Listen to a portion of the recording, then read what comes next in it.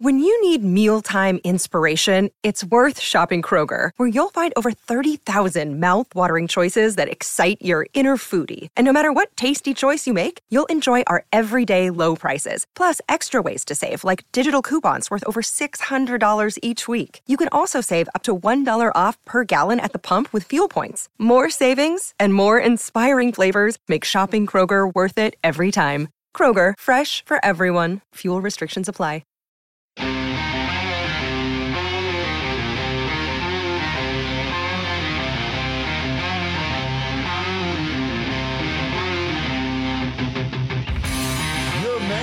The city of Phoenix is back.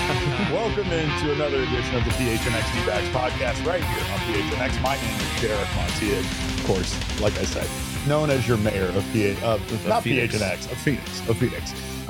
And just to address rumors, no, I've never met that woman before in my life. And no, I did not pay her 200 D-Bucks to do that. So welcome in. Of course, I'm joined by Mr. Electric, Sean DePaz, and your vice mayor of Phoenix, Thunderstick Jesse Friedman. I'm amazed you could make time for us today, Derek. Don't you have city council meetings to be at? You have roads to fix, right? Everybody's tweeting me to fix their roads, like as if that it's not the mayor's job to single-handedly do that. Contact the Department of City, Works and whatnot. I don't know what they're called.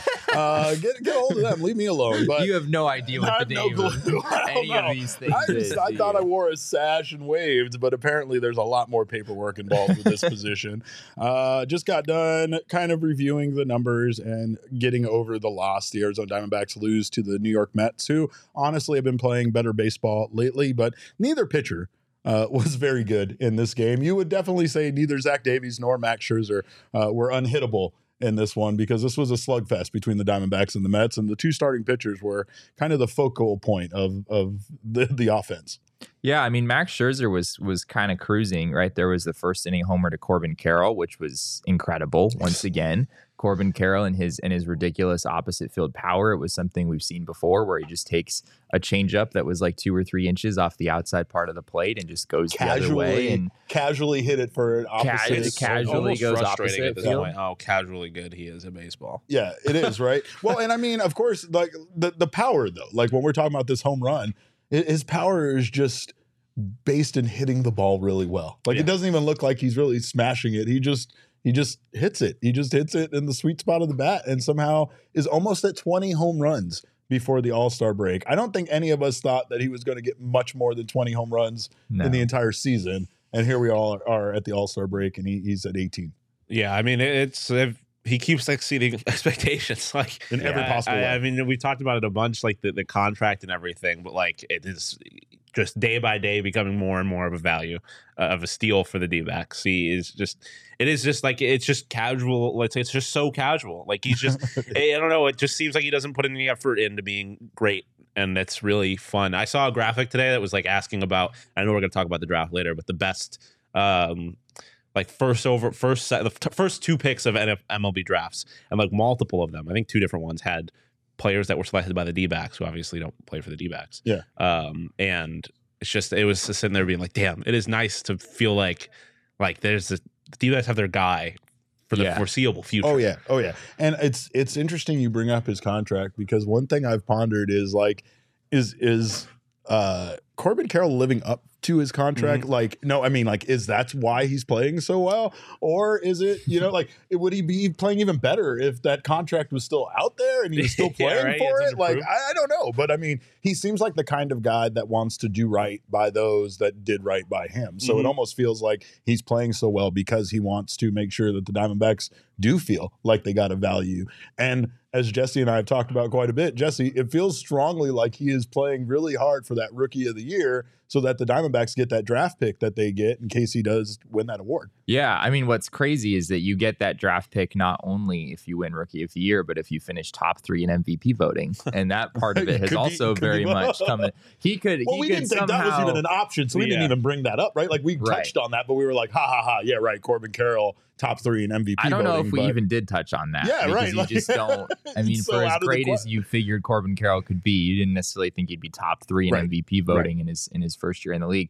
I don't really think that the contract has had much to do with this. If anything, I think Corbin's done a good job not thinking too much about that and just going out there and being himself. $111 million is a lot of money, but I believe Corbin's making like $1 million this year.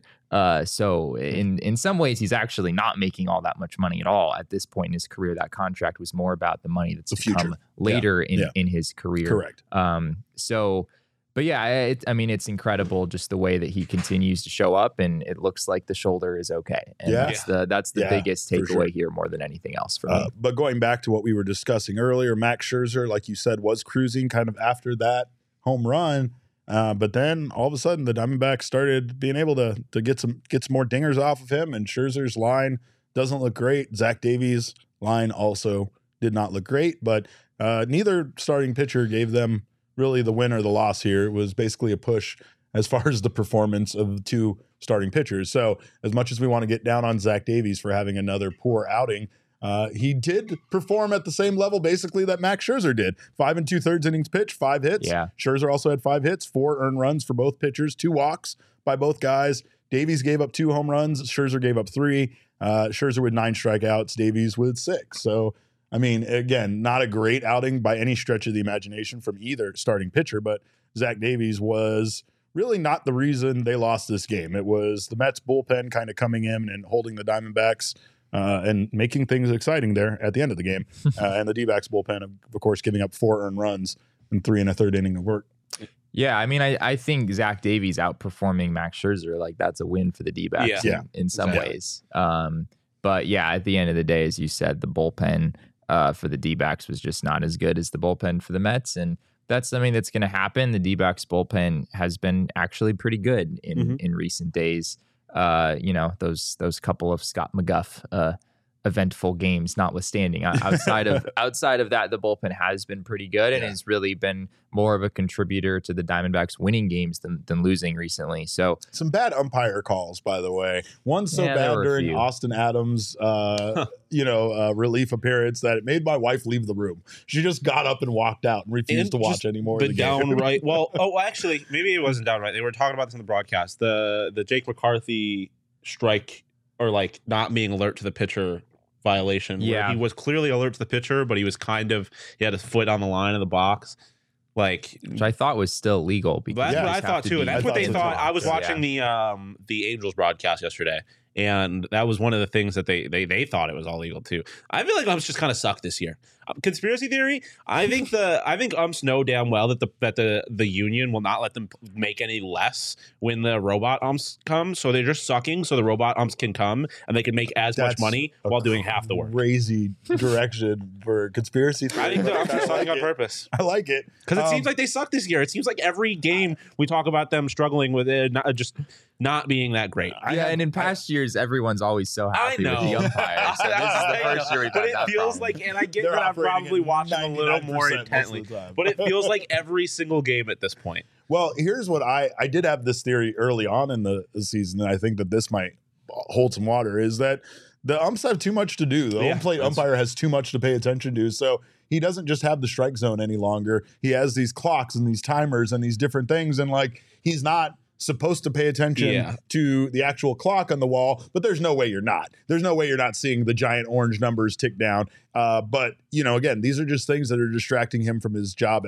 as home plate umpire, as making those calls. So I don't know. There could be some validity to now you just have too much on the umpire's plate. But I will say, I still love the pitch clock. And I think that we're finally at a point where nobody is talking about the pitch clock any longer. Except Zach Davies after the game. Davies. Did you see that clip, Derek? I did see that clip. Zach Davies after the game. One of the first things that he said in his conversation with the media after the game was he talked about how the pitch clock doesn't give you the amount of time that you're used to having to sequence pitches, to think through like, all right, what's the best pitch to go to in this particular situation? Sure. And the Mets wound up scoring a couple of runs not just a couple of runs. They wound up scoring a number of runs on home runs, 4 altogether. There was the 3-run homer from Starling Marte. There was a solo shot from Brandon Nimmo. And on both of those occasions, Zach Davies talked about how the pitch that he chose to throw just didn't make sense. And he wasn't using the pitch clock as an excuse. I don't want to make it sound like that necessarily, but he did talk about how the pitch clock presents a challenge and you have to think faster. You have to figure out what that pitch is sooner than you would have otherwise. I think Starling Marte and that at bat in particular, the changeup there didn't seem like the pitch that made the most sense. Or if you are going to throw that changeup, if you're going to double up on it like he did, you got to get it down lower in the zone in a 1-2 count than he was able to. He said that he would have rather gone with something hard and maybe changed eye levels with Starling Marte to switch things up there. So it's interesting you bring that up because that's the same type of thing that Torey Lovullo said was going wrong with Brandon Pfaadt. He said that it wasn't that he wasn't able to throw his pitches. He just couldn't figure out what was the best. He was like, I think Torey said he was reaching into a random bag and pulling tools out instead of sequencing those pitches in a way that made sense that could cause that swing and miss and cause strikeouts or at least cause poor contact. So, I mean, again, that could be a big reason why Brandon Pfaadt continues to struggle. He's used to the pitch clock. It's not to say he's not, but maybe the combination of nerves and that pitch clock not giving you much time is what's causing him to have issues as far as that sequencing is concerned. Yeah. There was a really interesting kind of ninth inning situation where the Diamondbacks did bring the tying run to the plate, or it would have been maybe the winning run at that point after with bases loaded and 2 outs, they walk Christian Walker, they walk in a run, and the bases are still loaded. And there was a wild pitch that nobody moved on that it felt like a big blunder to me. I mean, I might be making a bigger deal out of it than that need to be, just because the final out then goes to second base, which there wouldn't have been someone running to second base. It would have been a little bit more difficult of a play to get him over at first. There's kind of a cascading effect, but would you guys have sent them there in that wild pitch situation, considering the direction of the ball and where everybody was going? I want to know what Sean thinks. I mean, I think obviously hindsight's 2020. I think when I saw the ball bounce away, my first reaction was to throw my hands up because, of course, they advanced the runners. Go. I think my gut reaction at that moment was, okay, they advanced. But I mean, no, like I don't have a problem with them not doing it because the reality was that not one run's not winning you the game. Like I think, realistically, your best chance of you winning the game at that point is someone with getting a big hit, whether it's an extra base hit, a home run, something like that. You need the base runners. You're not like the chances of you playing small ball all the way around to score to tie in the game. I don't think is likely. So I don't have a problem with it. I understand. I like Michael saying if it's a closer game, I think you got to send him. But needing as many runs as they need in that situation, I don't have a problem with them not sending the runner there. It didn't bounce that far away. I think it was Dominic Fletcher at third base, who's reasonably quick, but not especially fast on the base paths. I think I would agree with what Sean and Michael are saying. If this is a 1-run game, then maybe you take that risk. But the reality is, Lourdes Gurriel grounded out anyway, and it wouldn't have mattered no matter what. It would have maybe made it an 8-6 game instead of 8-5. But I mean, can you imagine if the game ends because Dominic Fletcher gets cut down coming home? Like that's a really stupid way to lose a baseball game. But Alvarez was the one chasing the ball down, so there wasn't anybody covering home plate. So the out would have had to be made at like third or something else besides going. Well, I mean, the pitcher would have come right and covered home plate in that spot. I don't remember exactly where he was at the time, but I think they probably could have made that play. No, I agree. I think the only thing there is that pressing the action has kind of been the Diamondbacks thing, right? Like that's how they've made stuff happen. And I mean, again, I agree with everything you guys are saying. The only thought is that then the Mets start to get more nervous, and then you're just you're creating that chaos. You're applying that pressure. You have these speedy guys on the base path, and the Mets just, defensive mistakes continue to happen. Pitcher makes mistakes. You never know what happens when you start to get those runs in and start to continue to dwindle that lead down and make it a closer game. But so Alvarez picks up the ball, he throws it over David Robertson's head, and Fletcher scores. Yeah. And then next guy comes around third and he scores. Yeah. And then Robertson chases it down. He gets the ball. He throws it back to Alvarez covering home, throws it over his head, and then that guy scores. And then it looks like a genius decision. 100 times, Jesse. I will say it 100 times. I will say that, like, when you consider who was on the mound, like Robertson's been pretty good this year. You might look at it a little differently, but like you got to try and get runs when you can, and like you said, kind of create that chaos, try and make them uncomfortable. But like I said, I think ultimately hindsight's 2020. You can't risk it in that situation. You're right. And I think the biggest thing is like you guys said, you don't want to make the final out. when you sit there wonder what could happen, especially considering Lourdes Gurriel just hit a grand slam a few days ago that ended up being the difference maker. So that's true. But our difference maker in this game, of course, is none other than Corbin Carroll, 2 for 4 in this game with that home run and 2 RBI.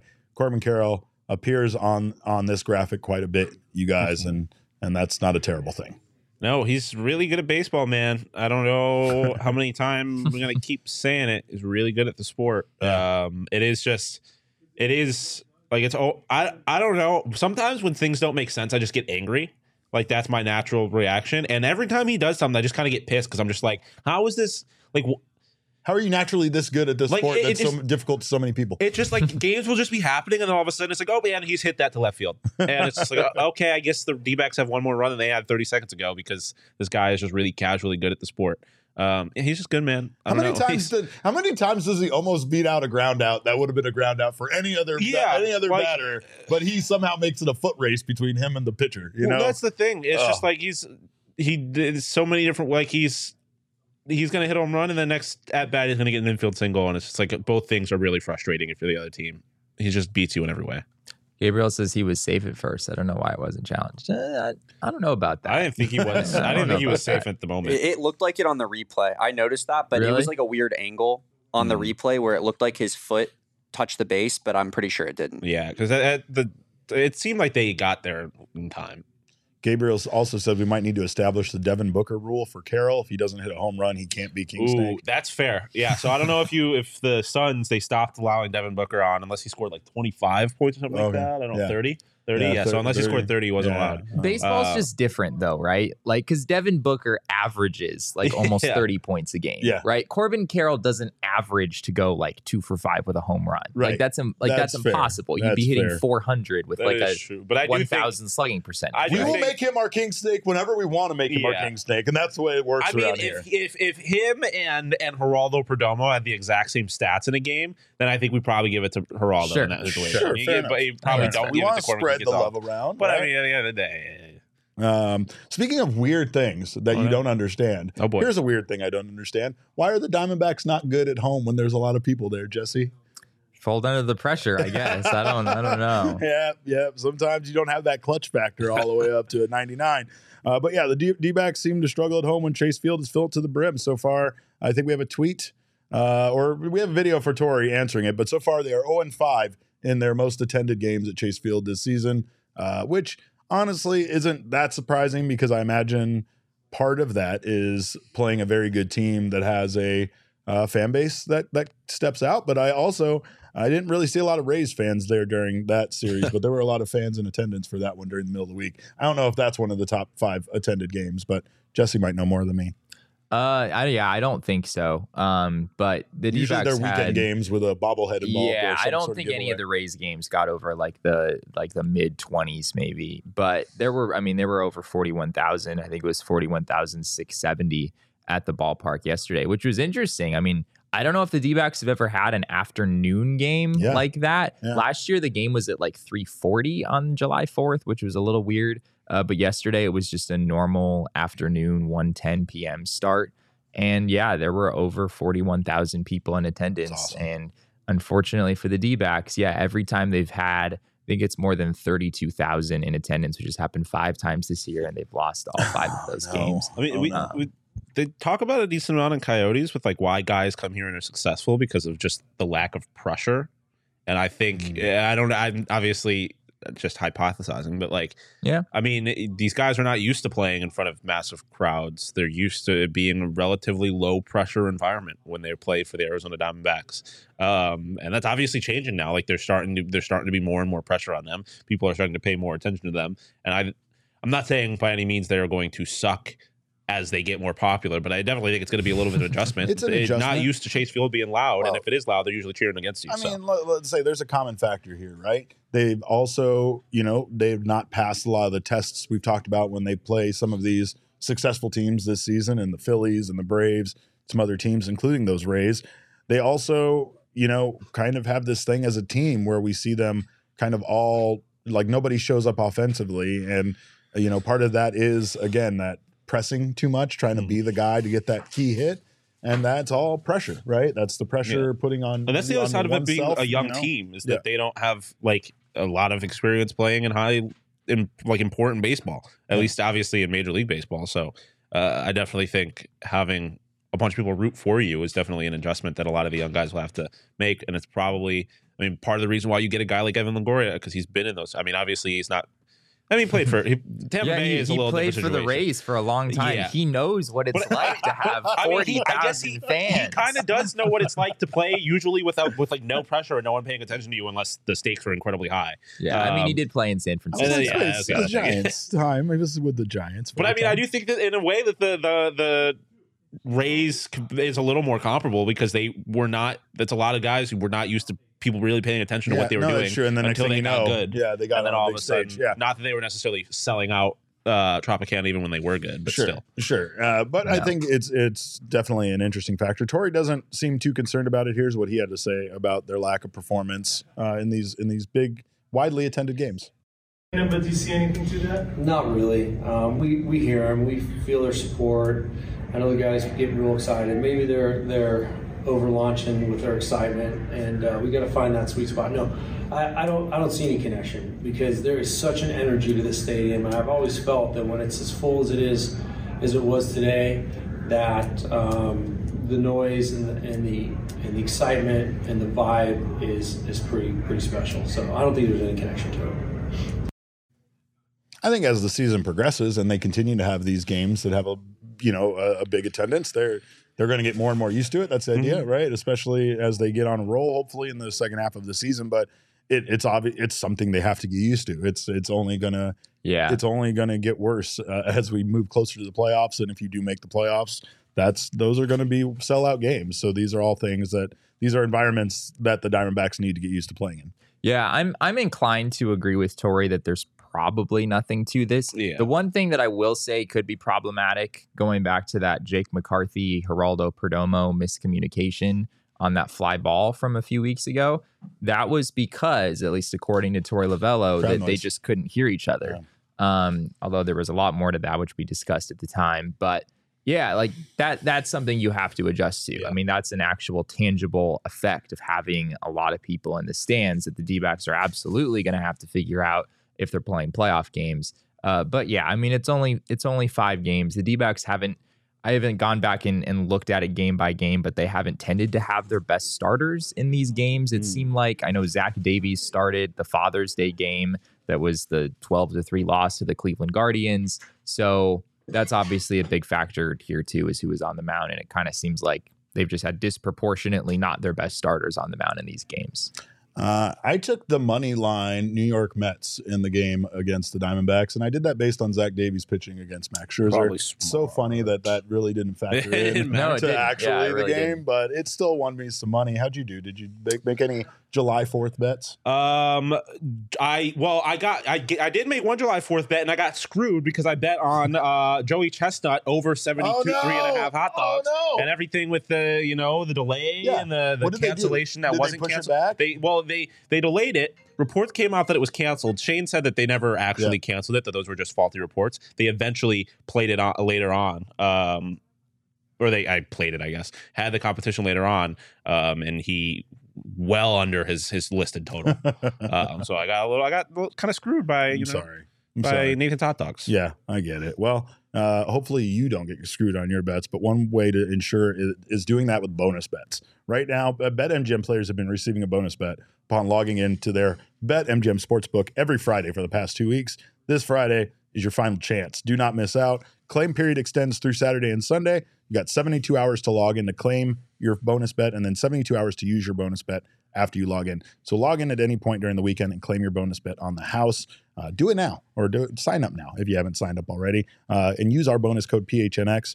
There's a few different offers depending on where you live, but for our Arizona audience, you place your first bet offer and you will receive up to $1,000 back in bonus bets if it loses with BetMGM. Again, make sure you use bonus code PHNX. Now check out the show notes for full details and listen to Shane talk about the disclaimer. Disclaimer, 21 plus to wager. Visit BetMGM.com for terms and conditions. U.S. promotional offers not available in Washington, D.C., Mississippi, Nevada, New York, and Ontario. Gambling problem? Call 1-800-GAMBLER. Colorado, D.C., Illinois, Indiana, Louisiana, Maryland, Mississippi, New Jersey, Ohio, Pennsylvania, Tennessee, Virginia, West Virginia, Wyoming. Call 877-8-HOPE-NY or text HOPE-NY 467-369, New York. Call 1-800-NEXT-STEP, Arizona. 1-800-522-4700, Kansas, Nevada. 1-800-327-5050, Massachusetts. 1-800-BETS-OFF, Iowa. 1-800-270-7117 for confidential help, Michigan. Well, we thank you guys for being here right now on the PHNX Sports YouTube channel. If you haven't subscribed already, make sure to do so. Sign up for notifications. That way you don't miss when any of our shows go live. Leave us a little thumbs up. It's Sean's favorite thing in the whole wide world. If you're listening on the audio podcasting side, please subscribe there as well. Leave us a review. We always appreciate your feedback. Most importantly, sign up over at gophnx.com for a Die Hard membership. We've had so many people saying wonderful things about being members of the Die Hard community, and we appreciate that. We love that. We're so happy that you guys are happy. And if you haven't signed up yet, do so right now. It pays for itself almost out of the gate. You get your free piece of merchandise from phnxlocker.com, 20% off all future purchases. You also get that Dobson Ranch card. You get a Mountain Mike's gift certificate. You get so many benefits out of the gate from us, from our partners. You get member exclusive merchandise. You get access to Jesse's newsletter, Full Count, as well as the newsletter for all of our writers here. Craig Morgan, he's a pretty good writer. He's over there as well, so you get access to his stuff as well. Don't miss out. He's okay. He's all right. Die Hard Discord Lounge, of course, is the best place to be an Arizona sports fan. So much more. So sign up today over at gophnx.com. This Sunday is the MLB Draft. We got a lot of fun stuff going on this weekend. Of course, it's MLB All-Star, the start of MLB All-Star weekend. We're shipping Jesse off in a shipping container like Garfield used to send Nermal to, Abu Dhabi. I'm putting him in a small box and sending him across the country to his home in Seattle, where he was once from and used to do this show from. And not only will he be there for all the All-Star festivities, but he will be there for the MLB Draft. So make sure to join us this Sunday, because we will be doing a special live MLB Draft show. Me and this guy will be holding it down here in Phoenix. Jesse will be providing us updates from Seattle. But the MLB First Player Draft starts soon, and the Diamondbacks have 4 picks in the first 100. Not as exciting as last year having the second overall pick, right? But the Diamondbacks have been pretty good at finding some pretty damn good players around that middle part of the draft picks. So not too shabby. They have number 12th pick overall in the first round, the 48th pick in the second round. They have a competitive balance round B pick, which is considered the 64th overall pick. And then they have a round 3 pick for the 80th overall pick. So a lot of opportunity for the Diamondbacks to once again improve their farm system. There's no mystery unknown Russians that they're going to surprise everybody by drafting. I can't guarantee that. I cannot guarantee that, because you never know. Mike Hazen has scouts everywhere, and they very well could draft 4 Russians in this draft. It's gonna be the Cold War up in here if I hear another Russian. I can't wait to see his reaction when that happens. He's just going to lose his mind. Yes. No. I don't have a problem with Russian people. I just don't want another Russian. That's good. I don't want another Russian. Oh, it's not. It's not like the cheese shop. I'm really thankful that I don't have to pronounce the many Russian names. They do Hauk is a lot easier than Shimashev. Yeah. Yes.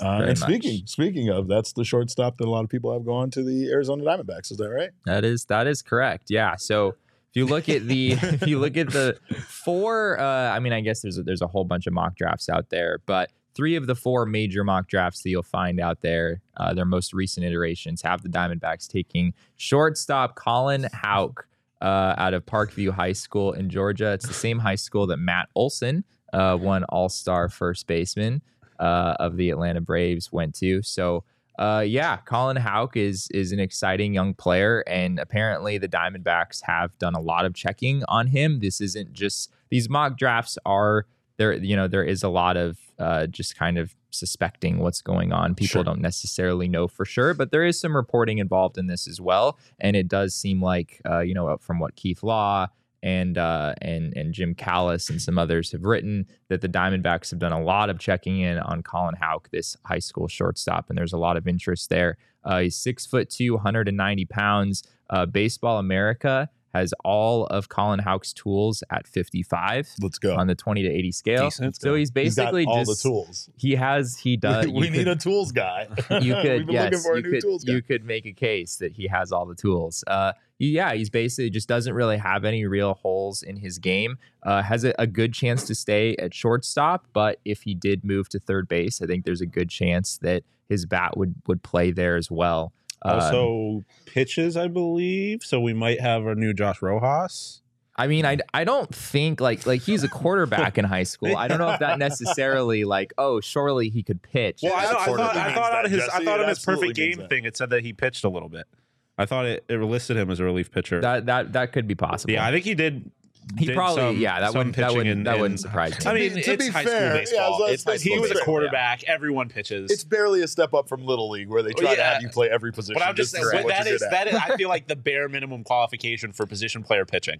Like if you pitched at some point in high school, then maybe you could be decent as a position player pitching. Yeah.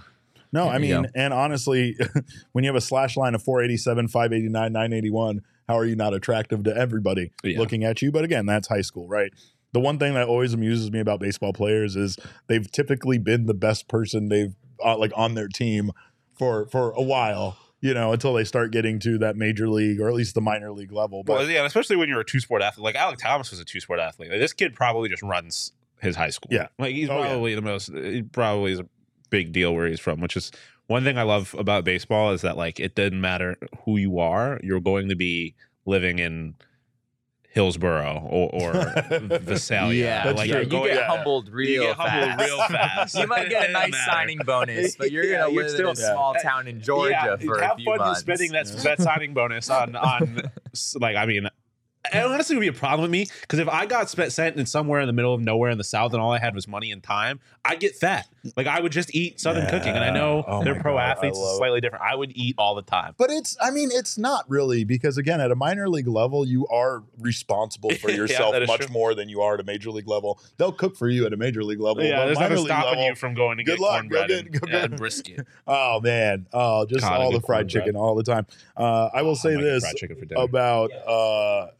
The Diamondbacks do have some players listed that are high school students. They have some also college players. Do you think that there would be a preference going one way or another considering their timeline or whatever? Do you not think that that's a big deal for this organization at this point? Well, I recently read Moneyball, so I am out on high school prospects. There you go.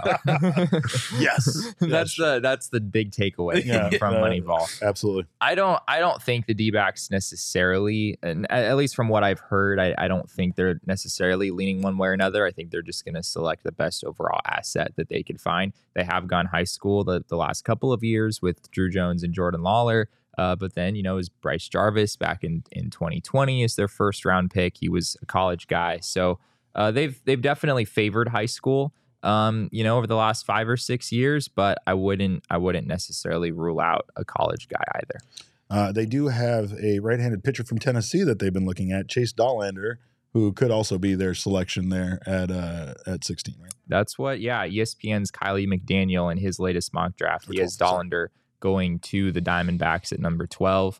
It's interesting. Dollander, pretty big name coming into 2023, entered the year as probably the clear-cut best arm available in this draft. Would be potentially a really big get for the Diamondbacks. What's a little weird is that if you look at his numbers from this season, he just wasn't nearly as good as people expected him to be. At Tennessee, he was 7-6 with a 4.75 ERA, a 1.27 WHIP, 12.1 Ks per 9, 3 walks per 9. But if you compare those numbers with his prior season, he had a 2.39 ERA, a 0.8 WHIP, and even better strikeout and walk ratios the year prior. So a little bit of an up and down season for him. He had a chance to go, top 3, top 5 in this year's draft. I don't think that's going to happen at this point, but I also am not necessarily sure that he's going to fall all the way to the Diamondbacks.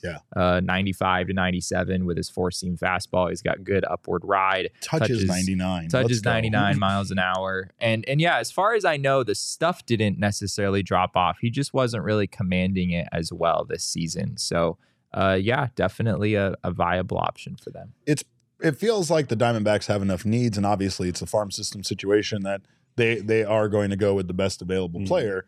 and a lot of the other young players they're linked to.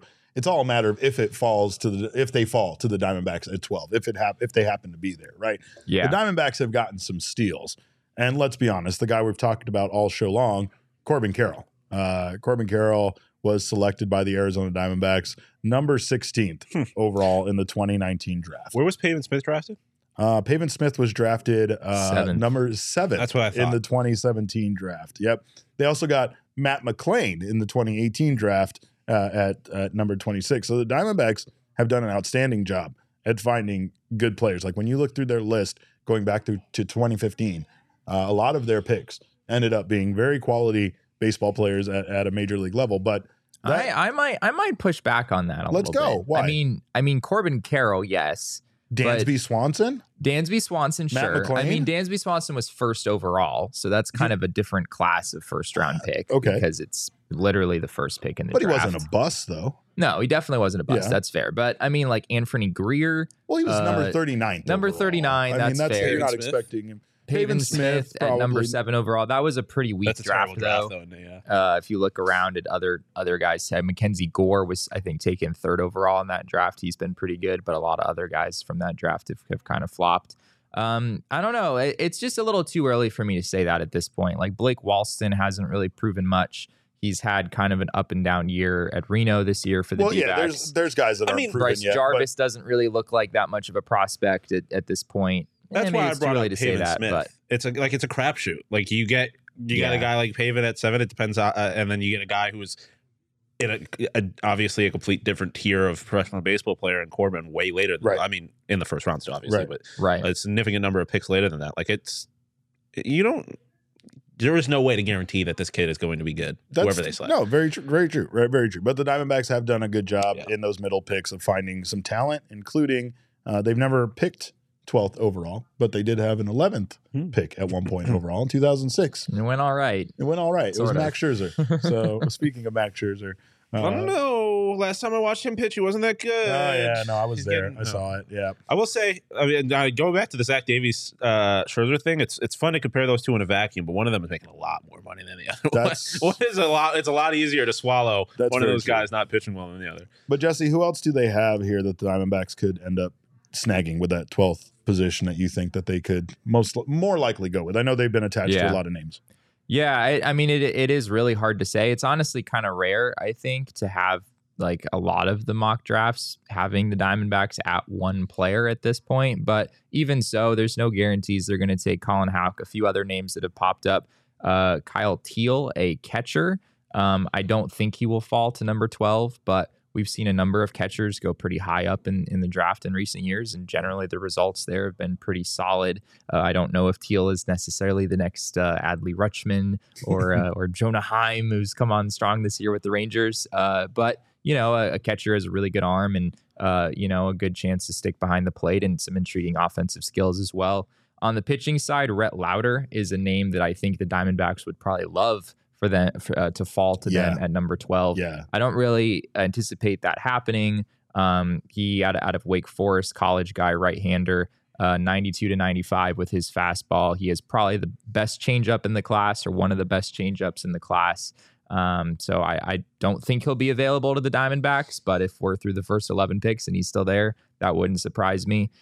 Tommy Troy, shortstop out of Stanford, just kind of a good all-around hitter at the plate. Not necessarily a ton of power there, but has a chance to maybe stick at shortstop, although I think people are leaning towards second base for him, mostly due to his arm. And Matt Shaw is another name out of Maryland. Jacob Wilson, a shortstop out of Grand Canyon University. Wilson. Yeah, I mean, just local guy. Yeah, why not? Yeah, Jacob Wilson. Son of a big leaguer too. Always love.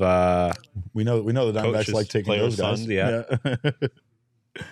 But again, it's the MLB draft, right? So like the wildest part about the MLB draft is you never know when you're going to see these guys. You never know how soon or how long it's going to take.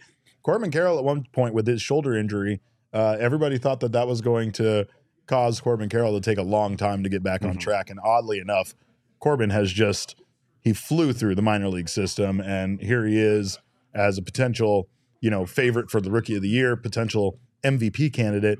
and he's 22 years old. So the draft for Major League Baseball can impact a team much sooner than you can expect sometimes for that to happen. Yeah, even if you take a high school guy, I mean, usually when you take a high school guy, we're kind of expecting like, all right, don't get too excited. You're not going to see this guy for 5 years. But Corbin Carroll sort of disproved that, right? Yeah. With 2020 sort of being taken away from him. And obviously it was taken away from all of us, Jesse. It was taken away from all of us. That's fair. And then the shoulder surgery that happened very quickly into his 2021 season. I mean, the man basically played the equivalent of like one full major league season between high school and being the player he is right now in the majors. So it is possible for these guys to rise pretty quickly, and even more so for college guys. That's something that you kind of expect. It hasn't really felt like that's been the case for the Diamondbacks a whole lot. A lot of their college prospects have taken a little bit longer to develop. But yeah, like a guy like Jacob Wilson from Grand Canyon, I mean, he has the kind of hit tool that is not major league ready, but maybe isn't really all that far from being major league ready. So it'll be interesting to see whether the Diamondbacks go high school or college at the end of the day. I think they go best available player that falls to them at this point. And I mean, I think that's the sort of the default answer in general. Yeah, that we can breaking news. The Diamondbacks will take the best, the player that they think is the best overall player at number 12. I feel like drafting for fit in the MLB draft is like the dumbest possible thing. You don't know what your team is going to be like in 5 years. Like you have no idea. Really drafting for fit makes no sense. You have like the chance of any prospect making it to the majors. Yeah, exactly. There's the chance that they ever play for your team at all. You're drafting.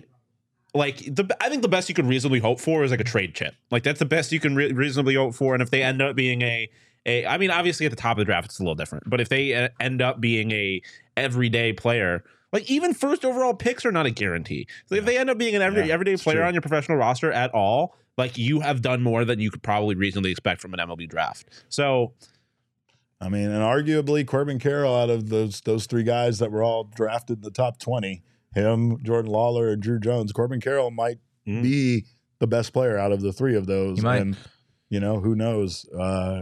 Saying might is hilarious. Yeah, I know, right? Like, because I mean, obviously we don't know, but it's like, how do you not already say he is going to be the best player out of those guys? A, he's still early in his career, but B, like the idea that these other two are not like you can't rule out the idea that they're better than Corbin Carroll quite yet.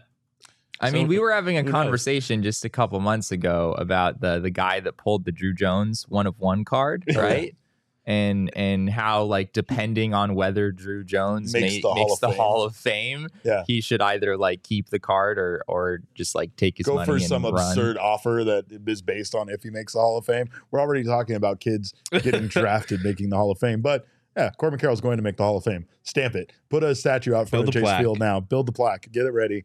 Because it's going to happen. I think they have a little bit of room next to Babe Ruth's for Corbin. But do it inside. I don't want it outside. I don't want to go stand outside. It's hot. You know how hot it is. It's so hot here. I'm so burned from July 4th. I put on like 100 SPF and I'm still burned. I don't want to be outside at all. And thank God Chase Field has a roof. And thank God, even though it's an airplane hangar, the air conditioning works so well. It's hot. We're not looking forward to this crazy heat in the valley, but we are looking forward to what our friends at OG's Brands are cooking up. They have their pink lemonade gummies here. They are live just in time for this unbearable heat. They're limited edition, so do not miss out on picking them up. They're fresh with a tangy lemon flavor and a hint of red berry. Of course, they're delicious, just like all of OG's gummies are absolutely delicious. So grab them wherever you get your edibles at. They also have their sleep edition gummies, their happy balance, and so many more options. If you're looking for a mixed bag of flavors, they have those as well, including their fruits and their creams. So OG's does not miss when it comes to flavor and effect. Get your pink lemonade gummies while you can. Check out OG's online at ogsbrands.com and on Instagram at OG's Brands. You can find their products at your local dispensary. Must be 21 years or older to purchase. And shout out to our friends at Illegal Pete's because, again, I know I said it's unbearably hot, but Illegal Pete's patio keeps it nice and cool. So if you're looking for a place to sit outside, enjoy some margaritas, enjoy some wonderful burritos and all sorts of Mexican food, do not miss out on Illegal Pete's. They have their happy hour at all their Arizona locations, 3 p.m. to 8 p.m. daily. They have an irresistible drinks menu and a mouthwatering food menu, everything that you need. This guy has got the shirt on over here, so do not miss out. Don't miss out on the piping hot queso, by the way. It's incredible. Kick off your week with a Margarita Monday at Illegal Pete's. It's Mailbag Monday here, then you go to Margarita Monday over at Illegal Pete's. Exclusive to Arizona location, $3 margs all day long every Monday. Nothing brightens up that Monday mood more than soaking up the sun with a few margaritas. Don't forget, of course, they also have their Taco Tuesdays, $2 tacos all day every Tuesday. Enjoy your favorite chicken, pork, and veggie tacos for just $2. Swing by and start your week off the right way at Illegal Pete's. Let's take a look at the probables for the rest of this series. Hopefully, the Arizona Diamondbacks can bounce back. And honestly, at this point, these are the studs for the Diamondbacks in their starting rotation as of late, Jesse. These are the guys you want in there. Tommy Henry and Ryan Nelson. Yeah, you got 1A and 1B going against the Mets and the rest of the series. That's who we needed. That's who we needed in there. Kodai Senga has been pretty good for the Mets this season. I know that the Mets took maybe a little bit of flack over the offseason. People weren't really exactly sure how Senga's game would translate into the majors. But at this point, it's translated better than most of the MLB players they've signed. Yeah. Senga's been significantly better than Justin Verlander, which is a wild thing to say. But yeah, he has a bit of a control issue. He's over 5 walks per 9, but outside of that, he's been one of the best pitchers in the National League. And then Carlos Carrasco finishes the series on Thursday for the Mets, a guy who was once a very, very good pitcher in his Cleveland Indians, now Guardians days. Not exactly the same pitcher he once was, with an ERA up toward 6 on the season. Now, obviously, these guys have had their ups and downs this season, but both players for the Diamondbacks, Henry and Nelson, have actually been pretty damn good lately. In his last 3 starts, Ryan Nelson has 2.33 ERA and an opponent batting average of 169. Tommy Henry, even better, in his last 3 starts, has an ERA of 1.96 with an opponent batting average of 250. So both of these guys have probably had their best stretch over their last 3 starts, which are pretty good. Wow. Gabriel says that his dad says that I look like Tom Holland. All right. No, I can see it. Yeah, I would take it and run with it. I'm not sure how, Gabriel's dad, you are so off the mark there. It's the glasses. Right? Yeah, I guess it's the glasses. We're gonna hear about this all week. My God, I mean, you guys thought I was gonna have a big head for being the mayor. I get that of all the the city time. of Phoenix. It's like the 10th time. Yeah. I got while we're doing this, I posted on Instagram over the weekend, which I very rarely do, and an account who I do not know just randomly commented that, like, "Is that Bad Bunny?" ? So if he can be Tom Holland, I can be Bad Bunny. Do you people need glasses out there? My God, you and the umpires. But I think the Diamondbacks, or I think our show, has a commanding lead in the all-city standings. I'm not sure. Do we have an update on that, Damon? Yeah, we do. Damon sent this in the chat, and Saul responded, "God damn, this is just absurd. We've distanced ourselves from the pack." And we continue to lead all things all city. Why can't this be the actual, like, screw the rest of the league. Make this the playoffs. Yeah, send the D-backs to the playoffs against these 3 teams. Yeah, I agree. Yeah. Let us win a World Series. We should have an exclusive all-city tournament where the 1 seed plays the 4 seed, and so the D-backs get the Rockies in the first round. Well, it works a lot better when all 4 teams suck and no one makes the playoffs. Yeah. And they can do their own tournament. Yeah. Now, I guess we're holding everyone back by being actually good at baseball. I did want to address the fact that I was called the mayor of the city of Phoenix on a national broadcast. We talked about this on Monday. We talked through the entire incident, but you weren't here. I'm glad you guys covered it. But did you guys figure out any closer on figuring out how this happened? Am I to blame? Is it my fault? Yeah, I don't know. I mean, maybe. I don't think it's Kate Gallego's fault. I'll say that. I don't think she did anything to.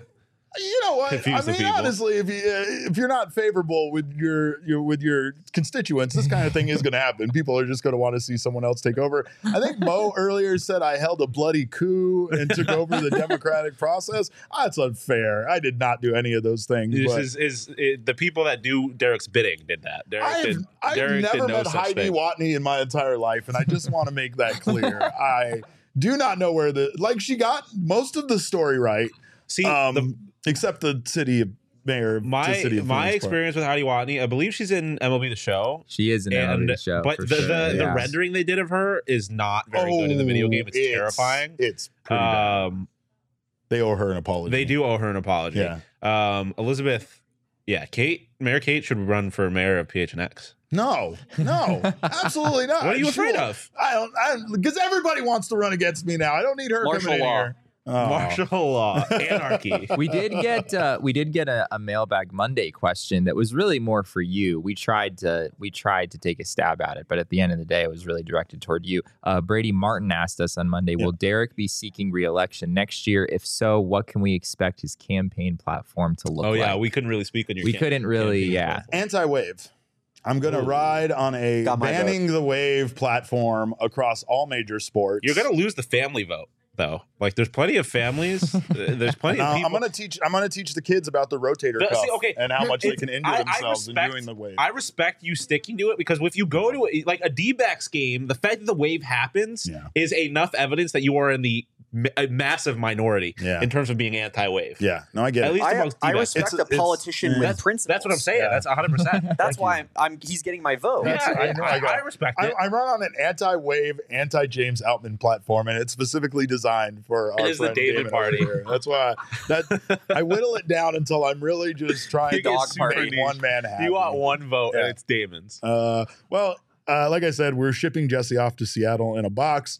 Jesse, when do you leave, and what are your plans here for the? I'm really enjoyed that one. I mean, it depends on when the UPS guy comes over. I guess I don't know. We gotta get you in before 2 because I think the pickup is at 3. Do we have a red wall for you to call in front of, like your old days in Seattle?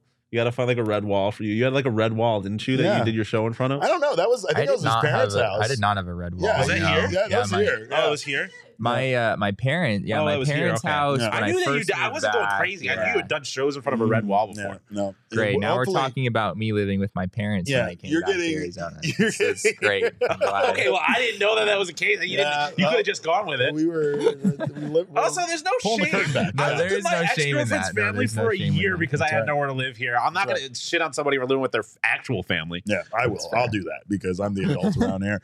There will be to answer Emma's question though. There will be fragile stickers on your box that you're on. Yeah, absolutely. I'm going to nail it shut, but there will be fragile stickers. Will you drill air holes in it or no? I mean, it's not just throw some an airtight box. It's like slats. Yeah, there's slats. There will also be the this side up era, just to make sure that my head is we're basically turning this into Madagascar. Oh my god, that's what Gabriel said. That's literally what I was thinking. Yes. I said earlier King Nermal Julian being sent to Abu Dhabi, but I think that's a much more modern reference. I will say though that I'm excited for your time in Seattle. I'm excited for you mostly to bring us all sorts of updates on Corbin Carroll because I know you're going to. I know you're going to stalk him while you're there. Yeah, I'm just going to follow him ruthlessly. Out of the bushes. Yeah, absolutely. Jesse, you're leaving on Friday, so you won't be here for Friday's show, so we'll be holding it down. Jesse will be bringing us live updates Friday, Sunday, and next week during the All-Star game, so make sure not to miss us. We have our schedule for this week. We got post-game shows for Thursday and Friday, and then again, like I said, on Sunday we'll have our MLB Draft show. So make sure not miss out on all of this that we have going on. We do this for you. You're the reason why we're here. Of course, if you want to go check out some of the Arizona Diamondbacks games before we get to that All-Star break, you can buy your tickets over at Game Time. Of course, Game Time is the place for last-minute ticket deals, not just for sports, but for concerts, shows, and anything else you want to go to. It's the fastest-growing ticket app in the country for a reason. I want to go to some shows in Las Vegas. I will be waiting until the absolute last minute to buy those, and I'll be buying them on Game Time. It's the fastest-growing ticket app in the country for a reason. You can snag the tickets without the stress with Game Time. Download the app, create an account, and use code PHNX for $20 off your first purchase. Terms do apply. Again, create an account and redeem code PHNX for $20 off. Download Game Time today. Last minute tickets, lowest price guaranteed. We also have our friends at Bird Dog helping you look good. Bird Dog shorts do the exact same thing as some of these expensive Lululemon pants you got, right? Listen, I got them for free. I wouldn't. When you got an option like Bird Dog, there's no point in spending money on super expensive shorts. That's right. I got my Lululemon for free. never pay that much money. But again, he's getting that kind of comfort out of bird dogs. They fit way better than regular shorts that are made of stiff restricting cotton. And yes, I am a dad. All of my shorts are cargo shorts. Very stiff. It's so that when like the snacks for the kids and the drinks in your pocket leak, it doesn't make it through. Bird dogs, no, they got that whole thing figured out. They have their invented cloud knit fabric that looks like khakis but stretches, so you get a way slimmer fit without having to sacrifice movement or comfort. Go to birddogs.com right now /PHNX or enter code PHNX for a free Yeti-style tumbler with your order. That's birddogs.com /PHNX or promo code PHNX for that free Yeti-style tumbler. You won't want to take your bird dogs off, we promise you. Am I allowed to wear them to the press box? I don't know, like Jesse. Seattle. I mean, it's really that's the thing about bird dogs. They're so versatile. Yeah, no, that's what I was gonna say. Like they literally just look like khaki shorts. So as long as you're cool with shorts, yeah.